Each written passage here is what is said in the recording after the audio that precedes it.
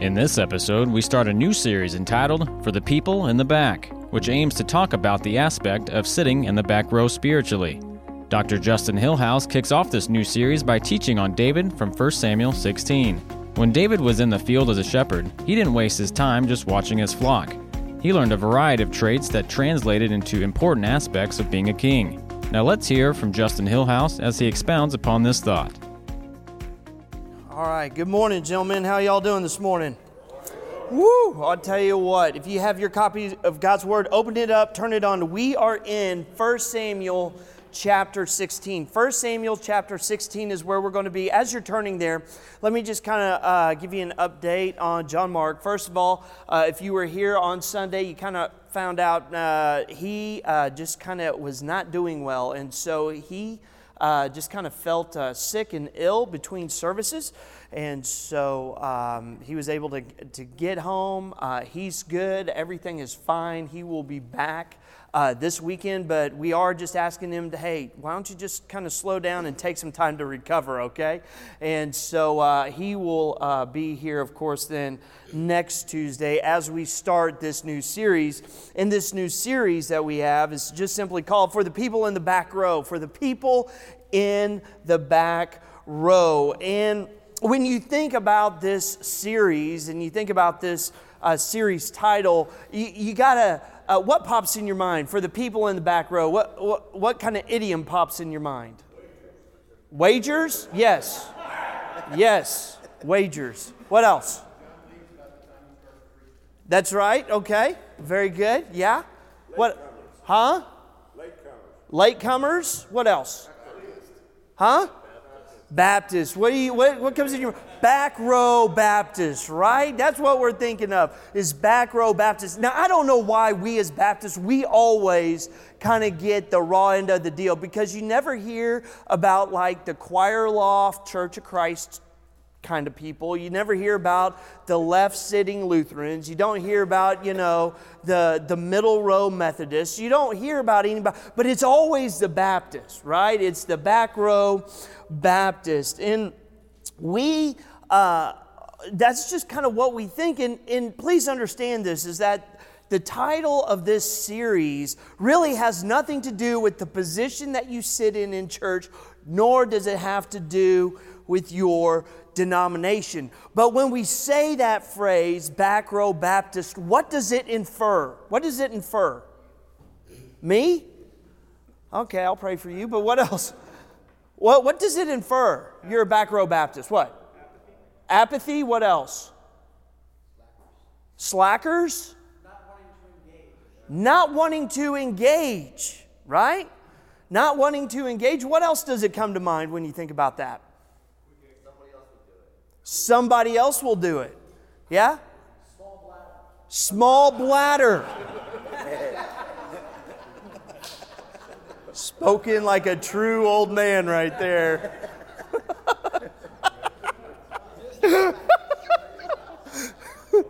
What else? First in line for the food after. First in line to furs. That's right. Or Luby's, whichever your choice is. Are those places still around? There's one Luby's in Plano. I know that. I don't know if Furs made it through the pandemic. But let's be honest. In every organization, whether it's in church, whether it is at home, whether it is in the office, whether it is in school, there are always those back row sitters. Now, I don't know about you, but I sat in the back row in school all the time. Whether I was doing good in class or whether I was not doing good in class. I can remember I would not be doing good in class, and my dad, he would always talk to me and be like, listen, you need to move up to the front row. And I'm like going, no, I'm not moving up to the front row. Why? Because that's just not where I like to sit. I didn't like to sit in the front row. I like to sit in the back.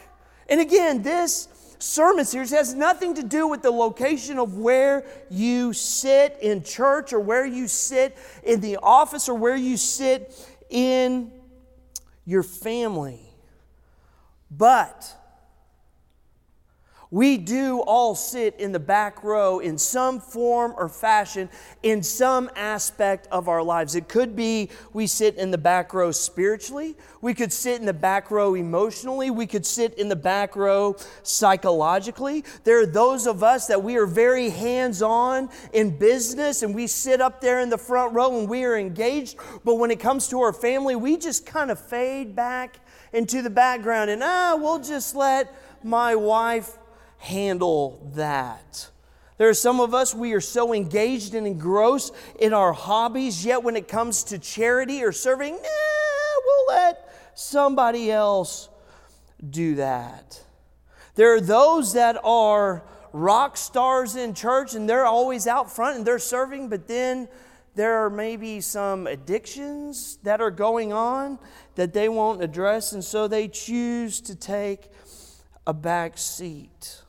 There are some that God is calling them to do something, asking them, hey, will you go serve me? Will you go over here? Will you go over there? Will you do this? Will you do that? And yet I'll just sit back. You know, the idiom back row Baptists is defined by the internet.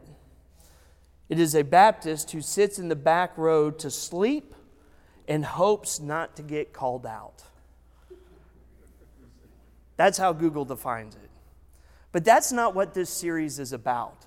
This series is not about you just kind of sitting there being lazy and us trying to motivate you. Because you see, sometimes we're sitting in the back row just because that's where we like to sit. And that's okay, but guess what? God calls us out. He calls us out of obscurity. And when you look in 1 Samuel chapter 16, it is David that is just sitting there doing what he does. And then out of nowhere, God calls him out of obscurity to be placed as king over Israel. And so let's look at this passage real quick. And there's a famous verse in here. And it's a verse we're going to allude to. It's a verse we're going to talk to. But it's not the main focus. So let's look in 1 Samuel chapter 16. And we'll read verses 4 through 12. And it says this: Samuel did what the Lord said. When he arrived at Bethlehem, the elders of the town trembled when they met him. They asked, "Do you come here in peace?" Samuel replied, "Yes, in peace. I have come to sacrifice to the Lord. Consecrate yourselves and come to the sacrifice with me." Then he consecrated Jesse and his sons and invited them to the sacrifice. When they arrived, Samuel saw Eliab and thought, and this is his firstborn, and thought, "Surely the Lord's anointed stands here before the Lord." But the Lord said to Samuel, "Do not consider his appearance or his height, for I have rejected him. The Lord does not look at the things people look at. People look at the outward appearance, but the Lord looks at the heart." Verse 8. Then Jesse called his next eldest, Abinadab, and had him pass in front of Samuel. But Samuel said, "The Lord has not chosen him either." Jesse then had Shemaiah pass by. But Samuel said, "Nor has the Lord chosen this one." Jesse had 7 of his sons pass before Samuel. But Samuel said to him, "The Lord has not chosen these." So he asked Jesse, "Are these all the sons you have?" "There is still the youngest," Jesse answered. "He is tending the sheep." Samuel said, "Send for him. We will not sit down until he arrives." And so he sent for him and had him brought in. And he was glowing with health and had a fine appearance and handsome features. Then the Lord said, "Rise and anoint him. This is the one." Now, for a lot of us, when we read this passage and we look at it, we focus on 1 Samuel 16, and we look in verse 7. But the Lord said to Samuel, "Do not consider the appearance of his height, for I've rejected him."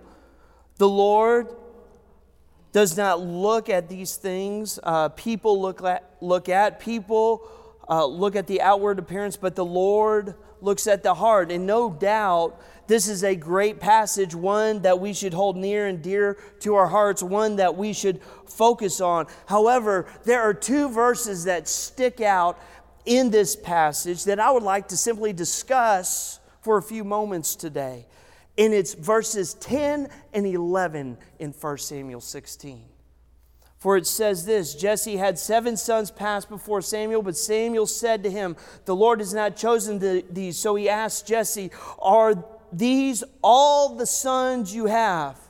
There is still the youngest, Jesse answered. He is tending the sheep. Send for him. We will not sit down until he arrives. That phrase, he is tending the sheep. If you have your Bible, underline that phrase. He is tending the sheep. I only have one thought today, all right? I only have one point, and all God's men said, that's right, we're going to get out early. But understand this. Here is the simple point, okay? The point is this, the thought is this. Use your time wisely while you're in the field. Use your time wisely while you are in the field. When you look at verse 5, Samuel replied, yes, I come in peace. You see, God called Samuel to go out and to ask, and to go out and to find the next king of Israel because Saul had become a disappointment. And so Samuel is on his way and he shows up in Bethlehem. And when he shows up in Bethlehem, here is the high priest of Israel. He shows up. And so everybody all of a sudden freaks out. It's kind of like if John Mark walked up to your house unannounced and just knocked on the door and you'd be like, what happened? What's going on? Why are you here? Because Bethlehem is just a small little town. Have you ever been through those towns that are so small you didn't even know you went through them? Have you been through that? Personal story. I was driving through Oklahoma on 69 right up here. There's a town called Savannah, Oklahoma. Are y'all with me on this? Okay? Don't speed through Savannah, Oklahoma. I'm driving through Savannah, Oklahoma, and guess what? I get pulled over by the cop. The cop gets out, walks to my car. This true story, this really happened. He walked up to the car and said, I pulled you over for speeding. And I was like, well, I didn't even know the speed limit changed. He goes, well, you sped through town. And I said, where is town? And he goes, you just drove through it. And I looked behind me out the window and I looked at him and said, I don't see a town. I got a speeding ticket, okay? I didn't even know I drove through Savannah because it's so small. That's Bethlehem. It is so small, nobody knows it exists. The only way people know that it's there is because it's placed on a map. And today we only know that Savannah, Oklahoma is there because it's on our GPS. Nobody knows it's there. And so when Samuel shows up, everyone all of a sudden freaks out because that is not a place that Samuel normally goes. He doesn't normally go to Bethlehem because there's nothing there in Bethlehem. They don't even have a restaurant. They don't even have a blinking yellow light. There's nothing there. It is just a bunch of farmhouses and fields. And so when Samuel shows up, look at what it says. Yes, I have come in peace. I have come to sacrifice to the Lord. Samuel says, listen, I've come to have church. What? You've come to have church here? Why would you come here to have church? And then he says this, consecrate yourselves and come to the sacrifice with me. They consecrated, and then he consecrated Jesse and his sons and invited them to the sacrifice. When they arrived, Samuel saw Eliab and he thought to himself, surely the Lord's anointed stands here before the Lord. He's come to Bethlehem. He's come to have church. He gathers the people together. He specifically gathers Jesse and his sons together, and he consecrates them. He sets them aside. He spends some special time with these guys, and they don't even know why he's there. He shows up and he says, hey, why don't you come on over here and pray with me? Why? Samuel, we don't know you. I mean, we've heard of you. We know who you are. But who are we? Why in the world would you be here? Why are you sitting here praying with us? Samuel says, I want to pray with you. I want to spend some time with you. Who are we? And then look here.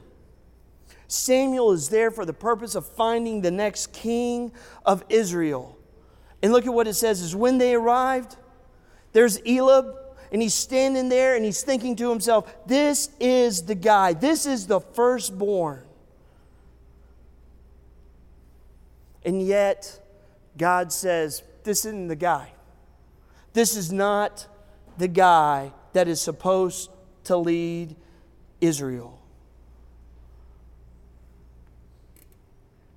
We can tell how men look, but God can tell how men are. You with me on that? We can tell how men look, but God truly can tell who and what they are. He judges their heart. And we often form a mistaken judgment of character on people because we only see them from the outside. We only see their physical appearance. We only see what they physically do, yet we do not know the values that they have in their heart. Jeremiah 17:10, I, the Lord, search the heart and examine the mind to reward each person according to their conduct and according to their deeds deserve. This is why it is important for us as men is to guard our hearts and to keep our hearts pure. It is important for us as men is to guard our hearts and to keep our hearts pure, because it doesn't matter what the guys out here think about me. It only matters what God thinks about me. And here's the deal. God is not looking at what I look like or at what I do. He's looking right here in my heart. He doesn't care about all that other stuff. He cares about what's going on in my heart and in my mind and in my soul. Proverbs 4:23 says this, above all, guard your heart, for everything you do flows from it. Everything you do flows from it. Eventually, if you're putting enough bad stuff into your heart and into your life, guess what? Eventually, it is going to come out. Whatever you're thinking about, whatever you're watching, eventually it is going to come out and it will be seen. You may be able to cover it up for a long, long time, but eventually it's going to come out. So guard your heart. In the Beatitudes, Jesus is talking and he says this in Matthew 5:8. He said, blessed are the pure in heart, for they will see God. When our hearts are the way they ought to be, it honors God. It was George Ebert that says this, God sees hearts as we see faces. God sees hearts as we see faces. I don't know about you, but it's always bothered me, and I've had several guys tell me this. They'll walk up and they'll be like, oh yeah, that guy over there, he's a good guy, and I'm a good judge of character. You are? Oh yeah. I've met you. I've known you for like 5 minutes, Justin. You got good character. Really? Do you know me? It always scares me when guys sit there and they think that they are good judges of character, because let me tell you what, you don't know me. Yeah. You don't. You don't know me. And guess what? I don't know you. And there are some things maybe that you're doing in your heart and in your life that maybe even your spouse doesn't know about. And your spouse doesn't truly know who you are. But I tell you this, God does. God knows who you are, and He knows exactly what's going on inside of your heart. Now, no doubt, these 7 men, Eliab, he was set aside. Arabib, Shammah, these sons of Jesse, they were presented to Samuel. These are good men. These are upstanding men. These are honorable men. But these are men that God is not quite looking for. They are spiritual men. They went to church. When Samuel said, hey, let's have church, they all showed up. They said, hey, we're having church. I'm in. Let's have a little worship session. Let's have a little prayer time. All of these things are good. There is nothing wrong with these guys. But God is not just looking for guys that there's not really anything wrong with, but He's looking for something just a little bit more. Now, mind you, these guys are having a spiritual moment. And where's David? He's out in the field. Doing what? Tending the sheep. You have all these great leaders gathered around here in town, and David is tending the flock. You have his older brothers, all of his family, rubbing shoulders with the most spiritual man in all of Israel, Samuel. They're rubbing shoulders with him. They're laughing. They're joking. They're praying. They're singing. Everybody's having a good. Well, where's David? He's stuck out in the field, caring for the sheep. And when all the other sons are overlooked, Samuel says, Jesse, do you have any more sons? And what does Jesse say? Well, there's one more. And it's David. And he's not here. Well, where is he? Well, he's out busy doing what he's supposed to do. Which is what? Looking after the sheep. Verse 11. So he asked Jesse, are these all the sons you have? There is still the youngest, Jesse answered. He is tending the sheep. David is the youngest of all the sons of Jesse. His name means beloved, which would basically lead us to think that David, being the youngest son, is the favored son. And what does the favored son always get? Anything he wants, right? He's the baby of the family. And so guess what? Life is not as hard for him as it is for everybody else. And that can be good, but that can also be bad, can it not? The baby of the family sometimes has the most problems. Are you with me? Do we have any babies of the family in here? Yeah, it's good to be the baby, isn't it? Yeah, it is. Just go ahead and admit it. We all hate you for it, but that's okay. I'm kidding. But he's the youngest. And so privately, he is probably more than likely dad's and mom's favorite. But yet it is tradition, and also it is the rightful thing to present his oldest son first. And why is that? Because the oldest son has seniority. The oldest son has the most experience, does he not? Why? Because he's the oldest. He's been around the longest. And it was Dad that invested probably the most time in him because he was the only child around. And of course, being the oldest, you're always proud of the oldest, right? Why do you think the middle child always has all the problems? Because they don't get any attention. Why? Because the oldest and the youngest get the most attention. Am I right?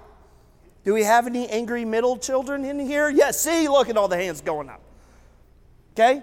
The oldest and the youngest, they always get the most attention, and it is the oldest that always has the most seniority. They have the most life experience. They have the most maturity. Why? Because mom and dad are depending on the oldest to kind of help them raise everybody else.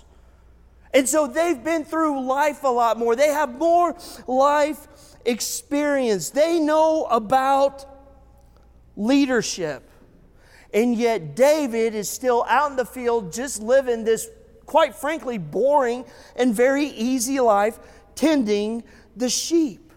What does a young boy have to offer that the oldest son doesn't? Absolutely nothing. You know, there are many people today that we know that are famous that came up out of obscurity.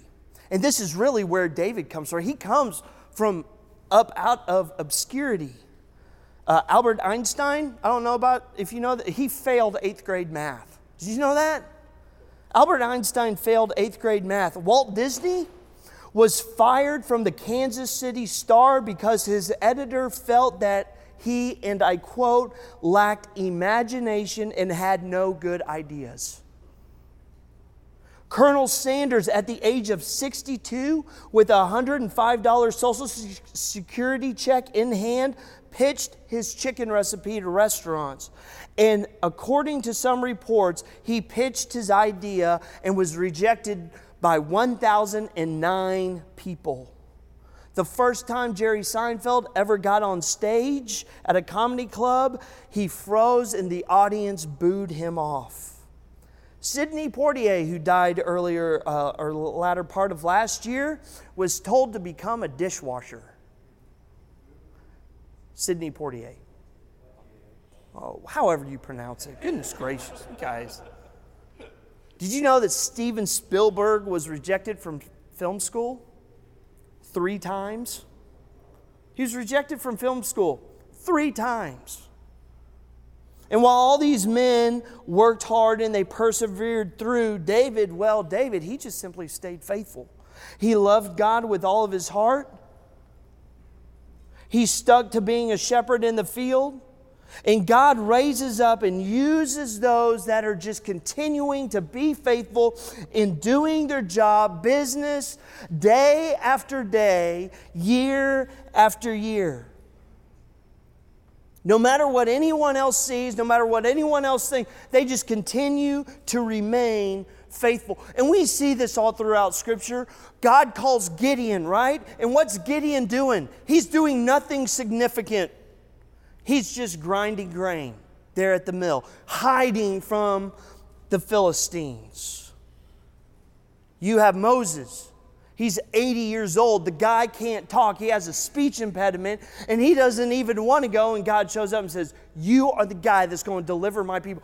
All he knows is shepherding. He spent 40 years just simply shepherding sheep. You have Ehud, who is physically challenged, that everybody looks at and says, how is this guy going to deliver us from the Philistines? You have Joseph, who just simply faithfully served. At one point, he was serving second in command of the armies and then of Egypt, and then next thing you know, he is in jail. How in the world is he going to get out of jail? And yet he continued just to simply serve faithfully. Nobody knew who he was, but yet God brought him up.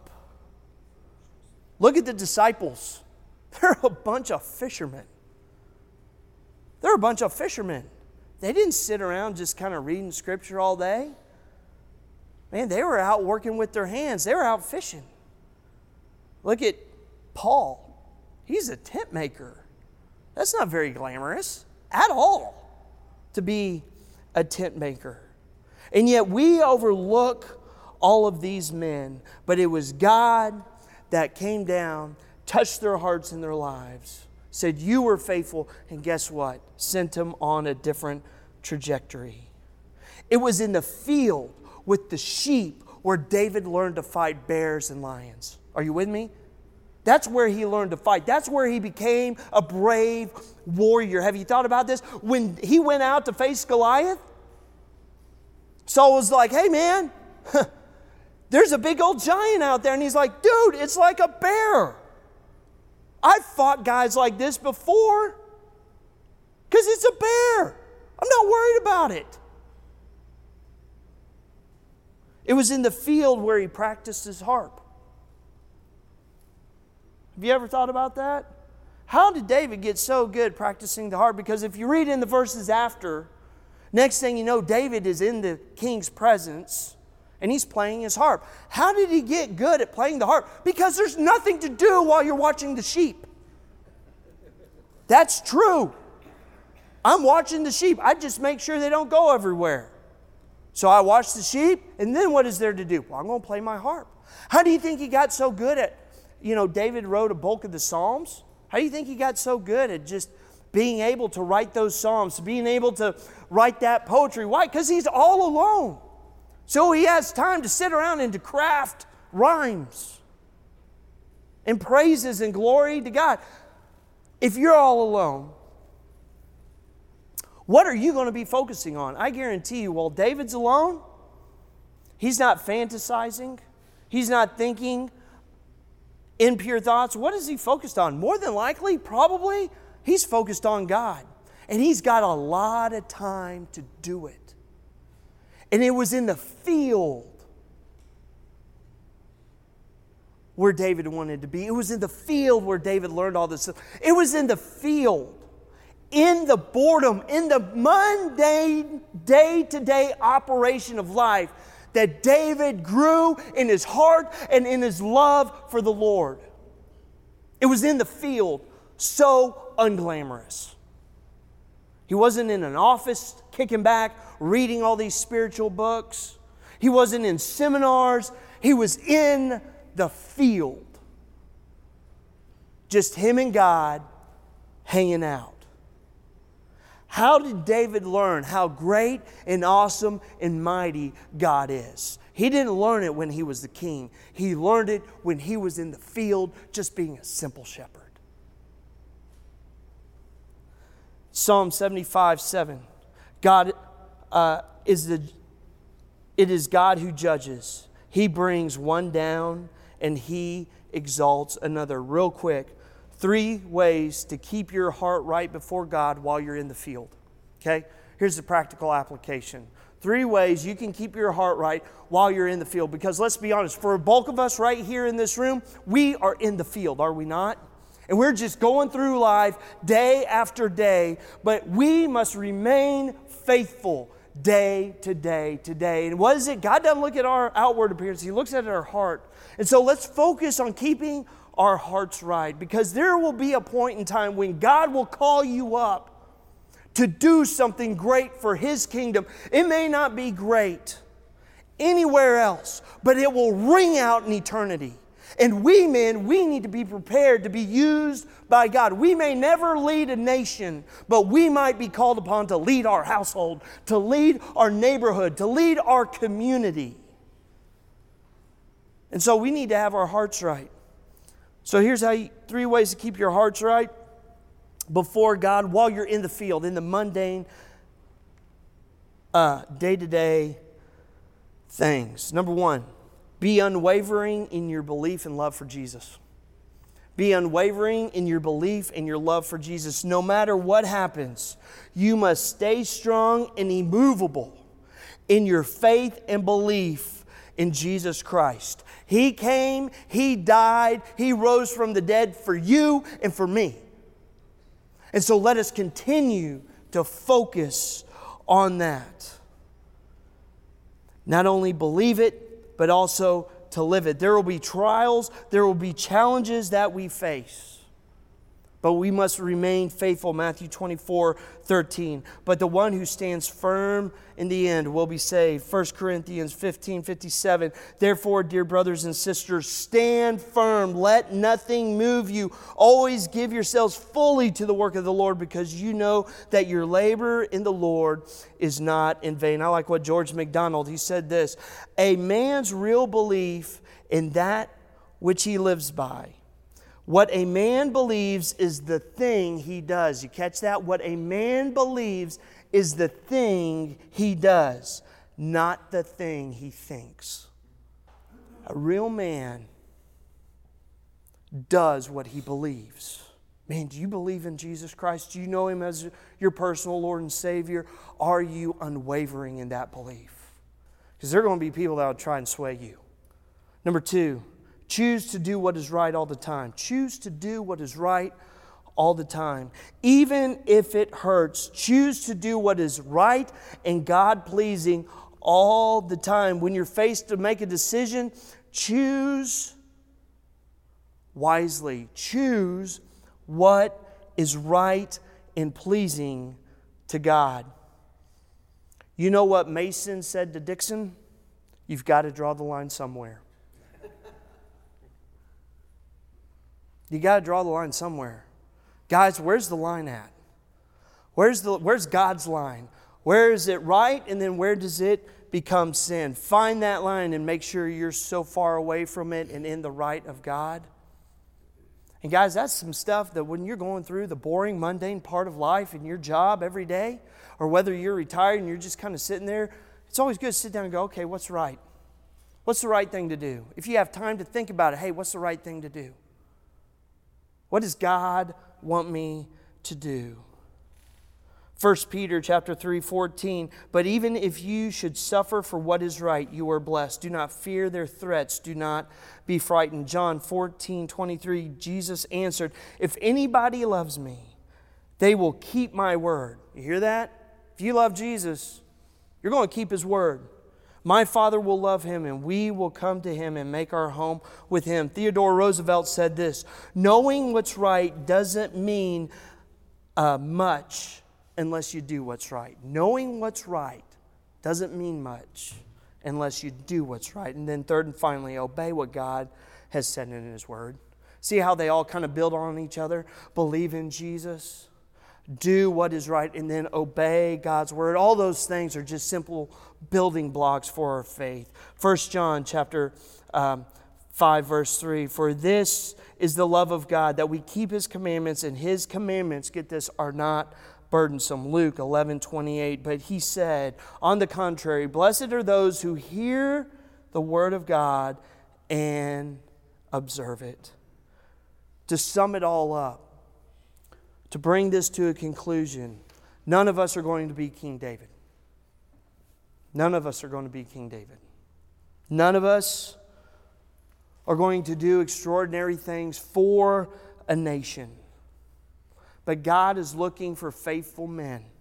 Men that are continuing to just stay in the field, that love Him, that are faithful to Him. And there will become a moment where God is going to call you up. And nobody may even know about it. But God does.